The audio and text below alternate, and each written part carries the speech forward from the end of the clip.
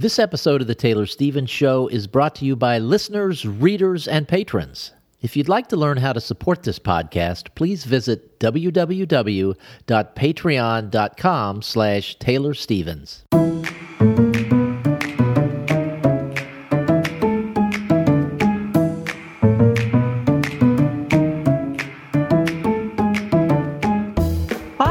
Taylor Stevens, the New York Times best-selling and award-winning author of kick-ass international thrillers, and this is The Taylor Stevens Show with my good friend Steve Kimball, where we are kicking writing in the butt, one word at a time. Taylor, I have been reading this series of short stories that are not in the typical, they're not presented in the typical short story fashion where you might buy a collection of short stories. This particular author chose to just publish them all as individual books, and he refers to them as mini mystery series. And I've read some of his other books and really enjoyed them, so when I saw these, I thought, I'm curious as to what a mini mystery is. So I downloaded the first one to see if I found it interesting and to see what it actually was. And they're all of these stories are about 10,000 words. They're complete stories. There is a sort of an ongoing, longer story that goes through I think there are 10 of these altogether, and I'm on like 6 or 7. There's an ongoing story that's sort of a relationship story that happens, and then each one has a mystery, a short mystery. And it's fascinating to me the way he has chosen to do this, because he's publishing them, making them available through Kindle Unlimited, which means you get paid by the number of pages read. He also, you can also buy them for 99 cents if you're not a KU reader.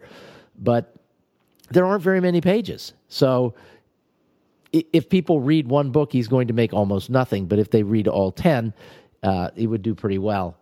But it's fascinating, just the idea of doing that as opposed to putting them together in a collection. And then he's also using each of these as lead generation for his much longer books and his more popular series. He's got another series of full-length mysteries that I've read and enjoyed as well. I thought this was an interesting concept, and the idea of these really short mysteries, 10,000 words.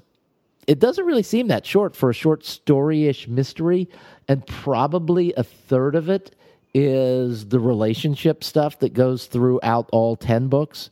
And I don't even know if I could do that. Like, the amount of brain work that goes into creating such a small story almost seems more than what it would take to do a large one, just because you have to still find a way to deliver there's certain elements that you still got to fit in there, but you got to do it in really short amount of time. And I've always been in awe of people who could write short stories. Really, I have been. Yeah, I love like really good short fiction. There are people that are just really extraordinary at it, and they tend to win awards for their short fiction. These are nice stories. What keeps me reading is that I want to see the resolution of the relationship story, which I'm sure will come in book 10. But we learn more about the characters with each successive book, and the mysteries are, a typical mystery. There's a problem. The problem is uncovered, and then the investigator tries lots of things before he finds something that leads him down the right path. And in this case, all in 10,000 words. That's crazy. Well, that's amazing. But they skip the lots of things where they just go and they interview one person, and what they learn from that one person is enough for them to solve the mystery, and that's the way they get it done in 10,000 words. 10,000 words. Okay. But it's interesting that you can use that tight a framework and still make the stories compelling to the point where you get to the end, and you don't read on a Kindle, but when you read on a Kindle, you get to the end of the story, and if there are several books in a series, you can then skip the back matter, which in his case was a lot because he's talking about all his other books. Skip to the back matter, go right to the end, and it says the next book in the series is this. Click here if you want to go to the Amazon store to buy it. I honestly think it's genius. So there's me as a writer, which I'm like, oh my God, I don't even know how they do that. But me as a reader, I just really don't have a lot of time to read. And there is sort of an emotional weight that goes along with getting into a book because it's just, there's a huge time and also mental, emotional component. Like it takes a lot of time to read a full length book and it's gone. Or then I just never really have a chance to fully get into it because I'm just reading it in stops and starts. And then the emotional weight that comes along with it is getting so sucked into it and then trying to return to real life after. And I know a lot of readers are going to relate to that sort of reading fugue state that just kind of pulls you away. But if I knew going into it that, okay, this is only going to take an hour instead of 8 hours, for example, or 10 hours, then it's a lot easier to go, yeah, I can give up an hour. I can do this for an hour, right? I don't think I'm the only one. Like there was that project I worked with Serial Box, which is a serialized storytelling where the stories are done, they're put out one episode a week, and each episode they try and keep them under 40 minutes. And the whole idea of it specifically came the guy who founded the company because he was having that problem. He's an avid reader. He loves readers. He super loves thrillers and everything, but he would find himself awake till 5 o'clock in the morning. And then he'd be useless the next day trying to get his work done. And he was like, what if there were books that, you got these self-contained episodes, like TV episodes, where they have a beginning, a middle, and end all in, a bite-sized, commute-sized piece. And then the next week you pick back up and the story continues. And together they make up the whole story. And that's where that idea came from. Mm-hmm. And which is great for that. But like even for actual Kindle reading stories or, ebook reading stories, I would not be surprised if there is an existing market for people who would love to read stories in these continuous bite-sized chunks. Just it's really hard to do as an author, and there are a lot of people doing them well. So, it's an idea, I guess. I think it's a brilliant idea. Yeah, it's very clever. The author's name is Christopher Grayson, and the series is called The Adventures of Finn and Annie. And I tell you that because when we get into our topic today, which is character names, I'm going to use one of the characters in this series as an example of during our discussion today. But this is a fun little thing, and like you, the thing that I enjoy most about this is I can sit down, and for me, I'm guessing that of the 10,000 words, 3,500 words are just like back matter, so it's probably 6,500 words. It's about 15 to 20 minutes to read a story. Yeah, I like that idea. And that's nice because the commitment is over. You sit down and you read a story. You don't have to pick it up again somewhere. It's just, I finished that story. That was nice. It's kind of reset my brain, and I can go on to something new. I really like the idea of doing the short stories like this, and with the Kindle where you can just go get the next one, and it's so seamless and easy. I'm surprised more people aren't doing this, and maybe they will. Just looking at the rankings for these books, they're ranking really well for books of this size, and they were first published over 2 years ago. So I totally they're doing get it. Okay. Yeah. Yeah. So our topic today is, and since I did the chit chat, Taylor, what's your clever transition? I don't have a clever transition. I just call this topic "Naming the Baby," but really, we're talking about character names, and this is kind of a nuts and bolts conversation. So, if we had to put in the classification of writing or story, I'd say this falls under writing. And to me, this is it's a bittersweet topic. I'm horrible with character names. I'm horrible with book titles. I'm horrible doing anything in bite-sized pieces. So I have a lot of empathy for the subject of names and the struggle with getting names right. Names speak so much to things. And so when I was going with Steve over his material, the subject of names came up because he had a situation in his story that I've never come across before. And it gave rise to some serious, like I had to really think about, like, well, how exactly do you do this? So so we had this discussion of names, and I'm going to be cribbing off of my notes for that. But I found that Steve made one of the same similar mistakes that I do, is that he has a lot of name similarities or name pairs in the story where there's potential to give a lot of rise to confusion.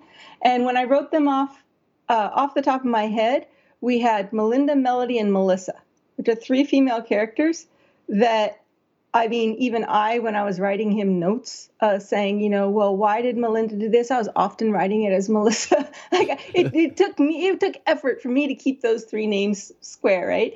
And then he had a situation where he had a Chastity and a Chelsea. And he had a Fernando Suarez and a Fernando Martinez. and I didn't really have an incredible difficulty keeping these names straight, simply because I was into the weeds with him on the story, except for the Melinda Melissa thing. But I knew from experience that we were about to enter very, very dangerous waters. So I'm going to read from you what I wrote him. So it's just kind of rough noted out. I told him, I said, I'm laughing because I know what it's like naming characters and how these similarities just seem to have a life of their own. In The Informationist, every main character besides Monroe has a B last name. And there were originally even more B last names, and I never even noticed until someone pointed it out just in time for me to change a few before it went to print. And not in the notes here, but just a little fun side story is I see it show up, this issue with the B names. I see it show up in criticisms of The Informationist, but not in the vein of, wow, I guess the author didn't realize what they were doing, but in the vein of, I hate it when authors try and be clever like that. And I'm like, oh, if only it had been intentional or clever, but I am not so clever by half. So yeah, I was completely oblivious to it. Did not even notice. So in this particular situation, we have four husband and wife combos. And this makes it even a stickier issue than the average book, because you can't just go around uncoupling couples for the sake of simplifying names. So I said my first suggestion would be to focus on changing any and all first name similarities. And I'm saying this to Steve, but this is actually very generalized, applicable straight across the board advice for naming names, learned the hard way. So if you have a bunch of M names like Melinda, Melody, and Melissa, you got to pick who you want to stay. So if Melinda needs to stay Melinda, then Melody and Melissa are both going to need new and preferably as different as possible from any other existing names in the book names. So if you've got a Melinda, then you're going to want Melody and Melissa to not only have different syllables, like they're all Melinda, Melissa, Melody 3, Melinda 2, Melissa 3. They're all 3 syllable names. So not only do you want to switch up the first letter so that they're not all M's, you're going to want to get some variation there in the number of syllables in their names. And even further, you're going to want to switch up the mouth sounds. So if one of the names is real soft sounding, you want to give the other one something a little bit harsher. And this is because, well, I get into explaining why in a minute. But anyway, so that was my first step, is like you want to get as many of the first names as varied as possible.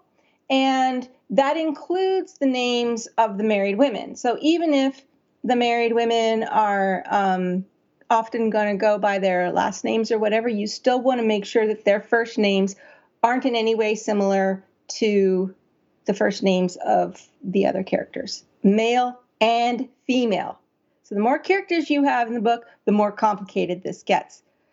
The more books you've written, the even more complicated it gets. So the next suggestion I'm offering is that he has a Fernando Suarez and a Fernando Martinez. And honestly, I mean, I've not discussed this with Steve. That's just a brain blip. It was not an intentional choice of names. He probably had no idea that it even happened.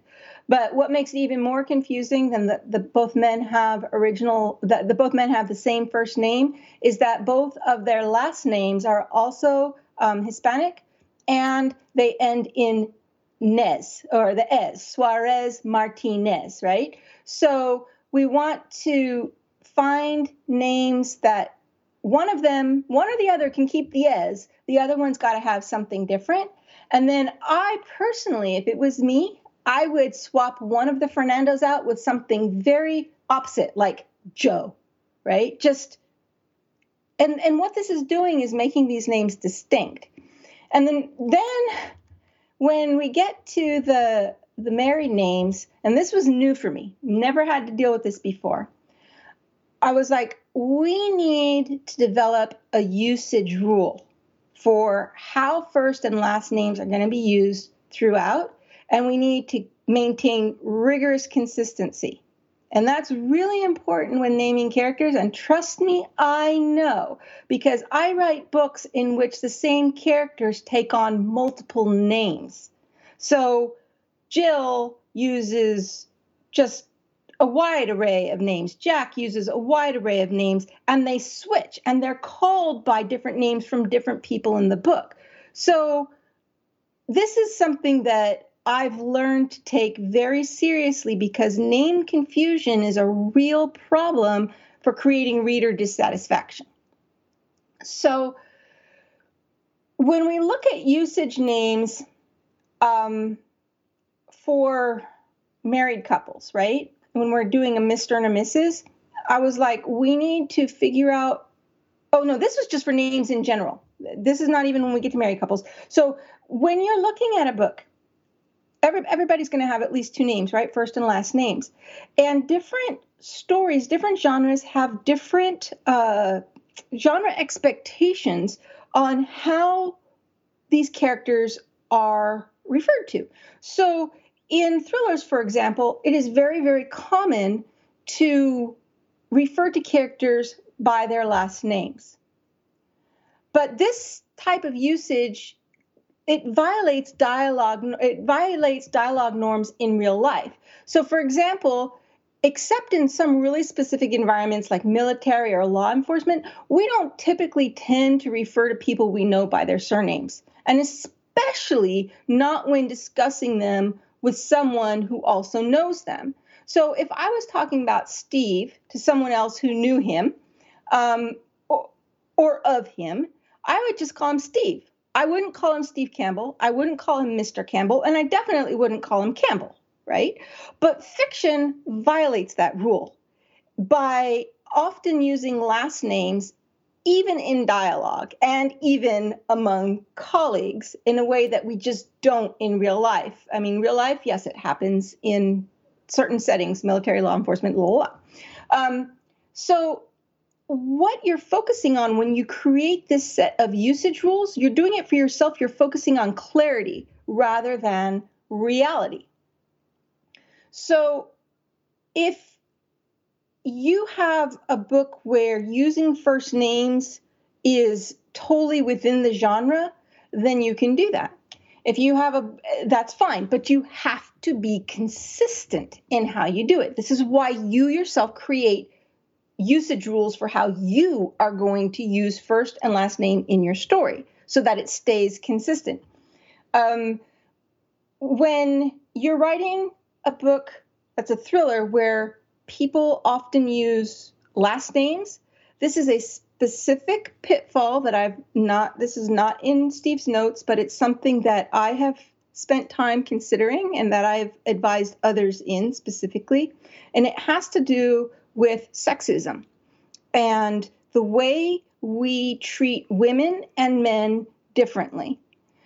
It is, and I've seen this happen, and it offends me, it offends my sense of fairness, where you'll get a story where the male characters are referred to by last name and the female characters are referred to by first name. And what this does is it sets up a very subtle inherent bias against the female characters, because using last names for someone is far more respectful than using first names. So when you have a book in which the male characters, but their female peers are referred to by first names, you are, without realizing it, putting those women a rung down. And this is why you set up for yourself usage rules. It allows you to bypass all that crap and just stick with things consistently. And it is especially dangerous to refer to your male characters by last name and your female characters by first name when you have a lead female character, because you are basically stabbing yourself in the foot by doing that. You're shooting yourself in the foot. Why would you do that? You are making your female characters weaker, less worthy of respect inadvertently. And it's so subtle that most people don't even realize it's happening. They don't realize it's happening when they're doing it, and they don't realize it's happening when they're reading it. And it's only until you start discussing it with them and people start analyzing their own thoughts. And sometimes even when they do analyze their own thoughts, they're like, nah, come on, that's not real. It is. It just is. Just trust me on this, okay? It is a respect thing. And if you do not want your readers to disrespect your female characters, do not inadvertently subjugate them to the male characters. That's all there is to it. So when you are focusing on your usage rules and your focus is clarity rather than reality, there is an exception. And this is in regards to formality. So just as in real life, you wouldn't have students calling their teacher Bill, for example, you're going to come across situations in fiction where whatever usage you've chosen is going to violate formality in a way that it's just going to feel wrong. So even if your usage rule involves calling everyone by their first name, there are some times when they have to be situational, where you have to go ahead and just violate it for the sake of realism or not feeling wrong. So the usage rules that you're creating, they're situational to your story and to the style in which the story is told. But in general, it's always safer to err on the side of formality. So you're not going to run into issues where everyone's called by their last name, but you're going to sometimes run into issues by calling everyone by their first name. Now, there's an exception to the exception. And that's with parents and spouses, especially in spoken dialogue. So no matter how you slice or dice it, it is just not going to work for you to have characters refer to their children or to their life partners by their full name or their last name. It is not going to work where you have someone go about their child, well, Mary Carpenter, or Miss Carpenter. It's just going to be Mary. It's their daughter, you know. You can go too formal and you'll run into problems in that way. So the main thing in all of this is you need to have consistency. And the reason for it, well, okay, with the whole thing with the formality, right? It's, again, going to depend on your story, the genre, the characters, the tone, and you may up incorporating a certain level of familiarity into your usage rule.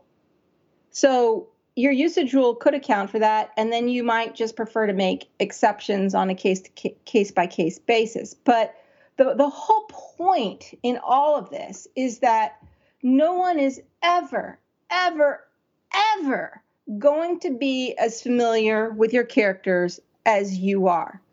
They're not even going to come close.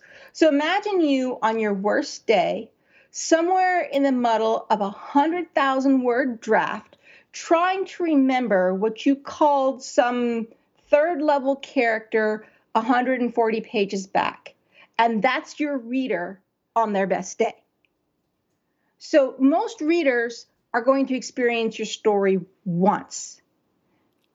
So unless they become intimate with your characters, they're going to be relying on patterns and consistency to remember who is who.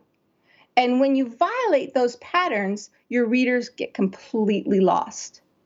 And that's why, no matter how careful I am with Jack and Jill stories to make it insanely clear whose head we're in, and to go like overboard in providing clear context clues to know who's talking and, under what circumstances, who is what, whenever alternate names are involved, I just go to extreme lengths for there to be no confusion.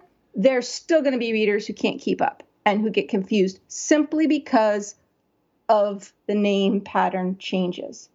And it doesn't matter how consistent I am, and I am rigorous in establishing usage rules for myself and sticking to them.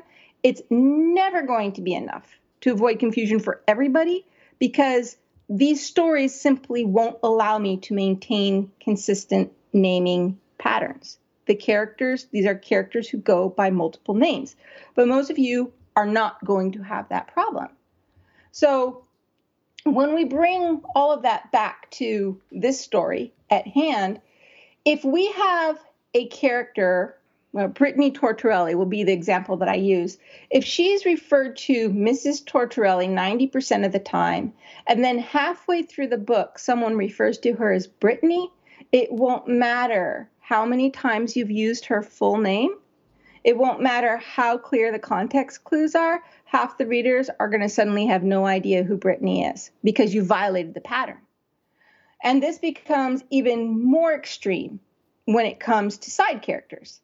If you've introduced a character as Matt the sales guy, and then Matt shows up in all of one scene, it doesn't matter if you use his first name, his full name, or a, full name plus something else.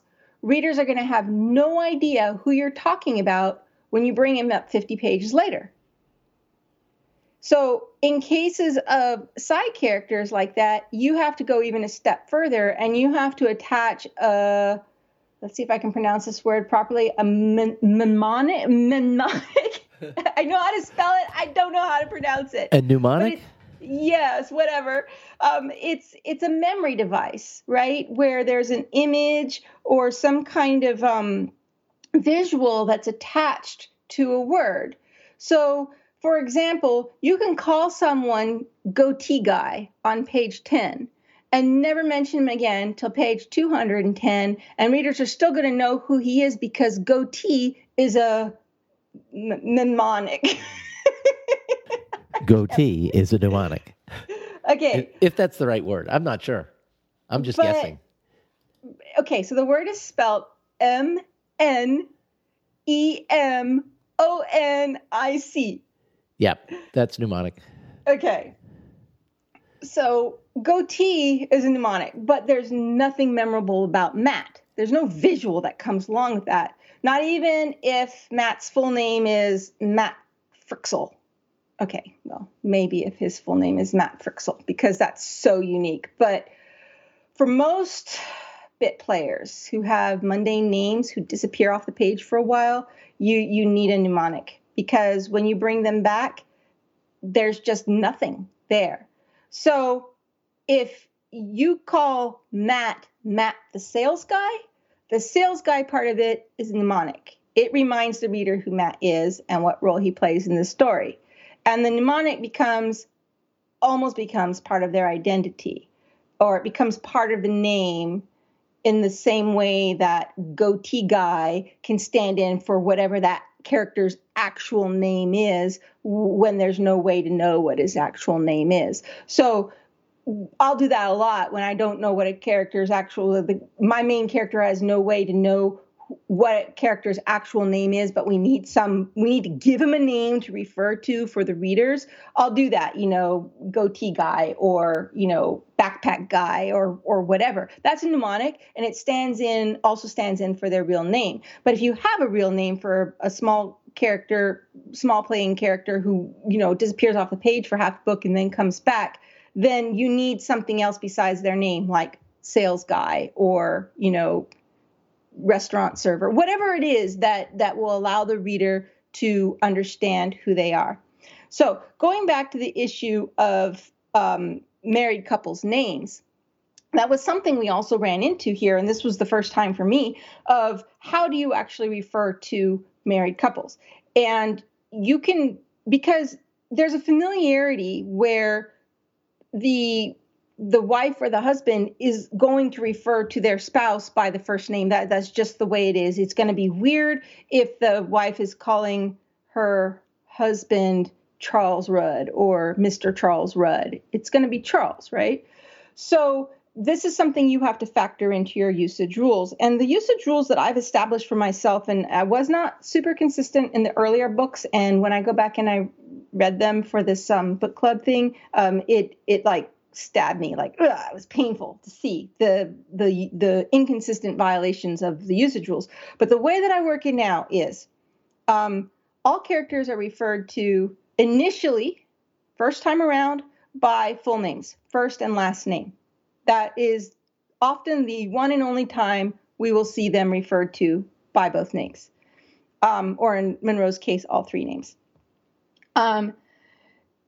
When in narrative, the narrative itself will always refer to all characters in my thrillers by their last names. In dialogue, when they are characters who are familiar with each other or who know each other, they will refer to each other by first name. But if they are referring to someone that they're not familiar with, it'll either be first and last name, or if that character hasn't shown up for a while on the page, so it'll be last name, but if the character hasn't shown up on the page, it'll be first and last name. Because in real life dialogue, we will often refer to people that we're not super familiar with by first and last name. It's not unusual, and it works both ways. So those are my usage rules that I stick to religiously. But if I was doing a book that was not a thriller, I would have to create new usage rules so that it was consistent. And if it was more of a what kind of novel would it be? I want to say a book club novel, but that's not really right. Just a mainstream fiction. That's not a lot of action or whatever, I would probably switch to where I referred to characters by their first name, male and female equally. But in dialogue, when referring to other characters, I would use the same usage rule of if it's someone they're not super familiar with, then they would do first and last name.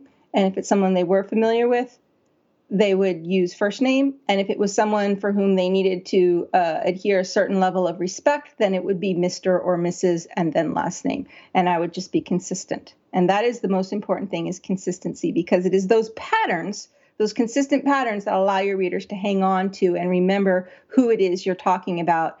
And if you violate those patterns halfway through the book, they just have no idea. All of a sudden, you've just given them a new character. They have no idea where this character came from. It just came out of nowhere. And it takes them a while to even catch up, if they even do. So that is my treatise on character names. Wow. Okay. So I could think of a number of things, a number of situations where having the chart would have made a difference in my mind. I did want to talk about one thing really quickly related to character names, and that is in choosing the names. I've seen this before in books, and I mentioned earlier that series of short novels. and the character names for the two primary characters are both of the names evoke a sense of something that describes the character. And I was curious what your thoughts are about that kind of a name selection process. It seems almost too cute. Example? So the male lead is named Finnegan Church, and the church sort of represents steadfast, dependable, moral, and that's the way the guy is. And the woman's name is Annie Summers, and she's always described as sunny, bright, happy, and so it's obvious that the choice of the names was obviously intentional. I'm curious what your thoughts are on something like that. Okay, I am of two minds on it. One is that doing it that way, you do risk a reader reaction such as yours of like, it's too cute. It's almost cheesy. It's too cute, right? However, studies have been shown that names are highly influential in affecting personality. So, for example, when you have someone whose last name is Church, you're going to find a higher than statistical probability of 50-50 that they will somehow end up in the clergy.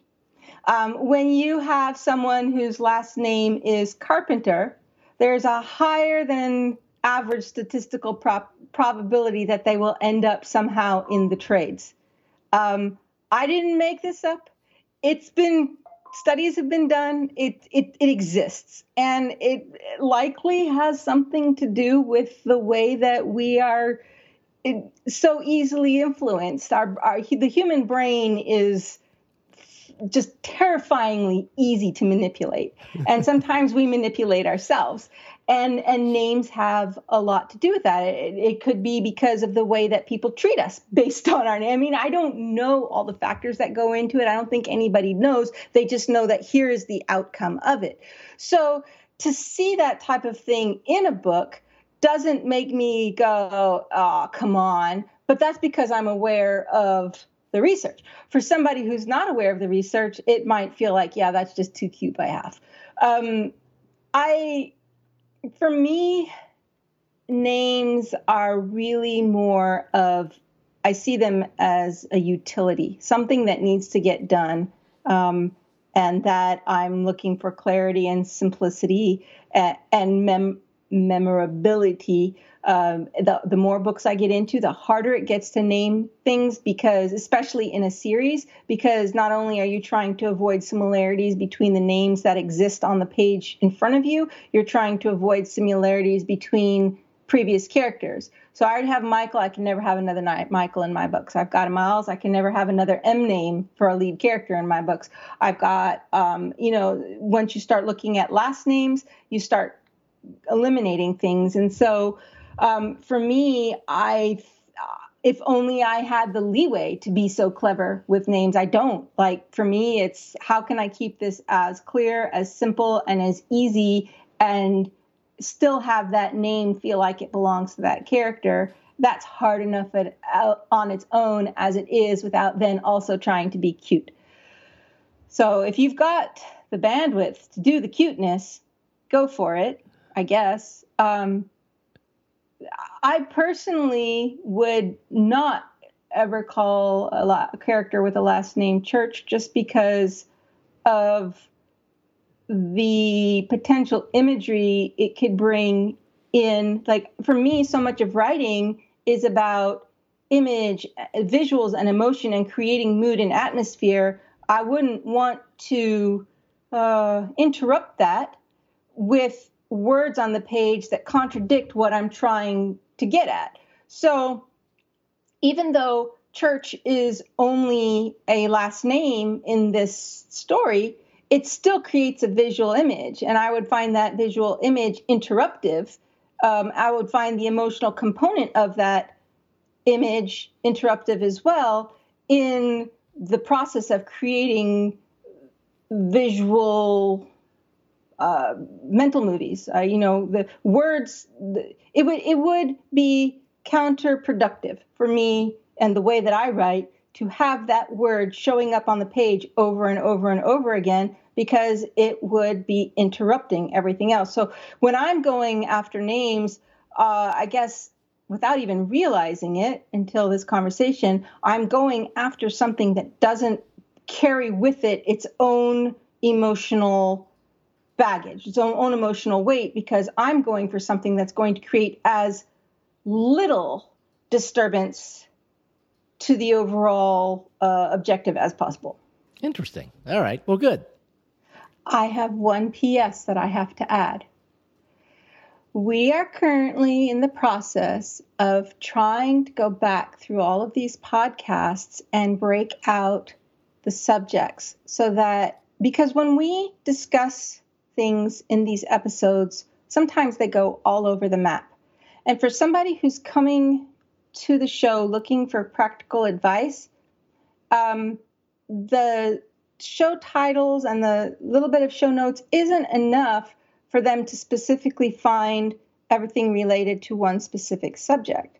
And so with the help of some amazing volunteers who are donating their listening skills and their time, we're trying to break down the podcast into much smaller chunks so that we can make the material available, indexable. I do eventually want to use it as the basis for an actual writing program.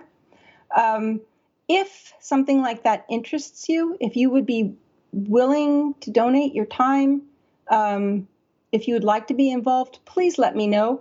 This is an enormous undertaking, and it's all falling on the shoulders of a small group of people. If we had even 3-4 more people willing to get involved, then we could move it along that much faster. So if you are a regular podcast listener, if you've enjoyed this material, if you've ever gone back and thought, wow, that subject was helpful, but I can't really remember what podcast it was in, what episode it was in, and where in the episode, and you wish you had an easy way to find it, here's your chance to make that happen. So just contact me. My email address is contact@taylorstevensbooks.com.